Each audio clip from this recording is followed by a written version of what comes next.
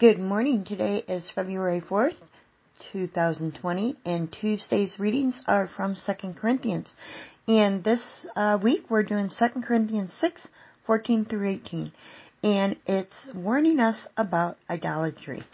And I'm going to actually read today from the Message, but on the post it's actually going to be from the NIV. Don't become partners with those who reject God. How can you make a partnership out of right and wrong? That's not a partnership, that's war. It's light, best friends with dark. Is light best friends with dark?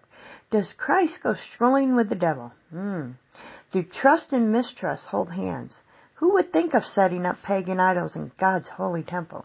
But that is exactly what we are, each of us, a temple in whom God lives. God himself put it this way. I live in them, move in them. I'll be their God and they'll be my people. So leave the corruption and compromise and leave it for good, says God. Don't link up those who will pollute you. I want you all for myself. I'll be a father to you. You'll be my sons and daughters to me. The word of the Master, God. I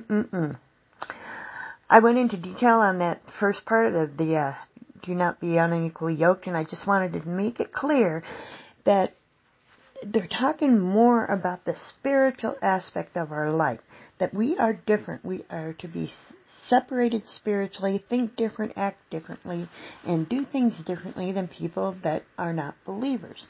And if we associate too much with non-believers, it causes us possibly to backslide and do things that we typically wouldn't do. That's the gist of the entire scripture. But go ahead and read it, read the thoughts that I had, and also pray about it and come up with your own discerning thoughts through what the Lord shows you. It's a great scripture. Do not be yoked together with unbelievers. You have an awesome day, and remember, you are who God says you are.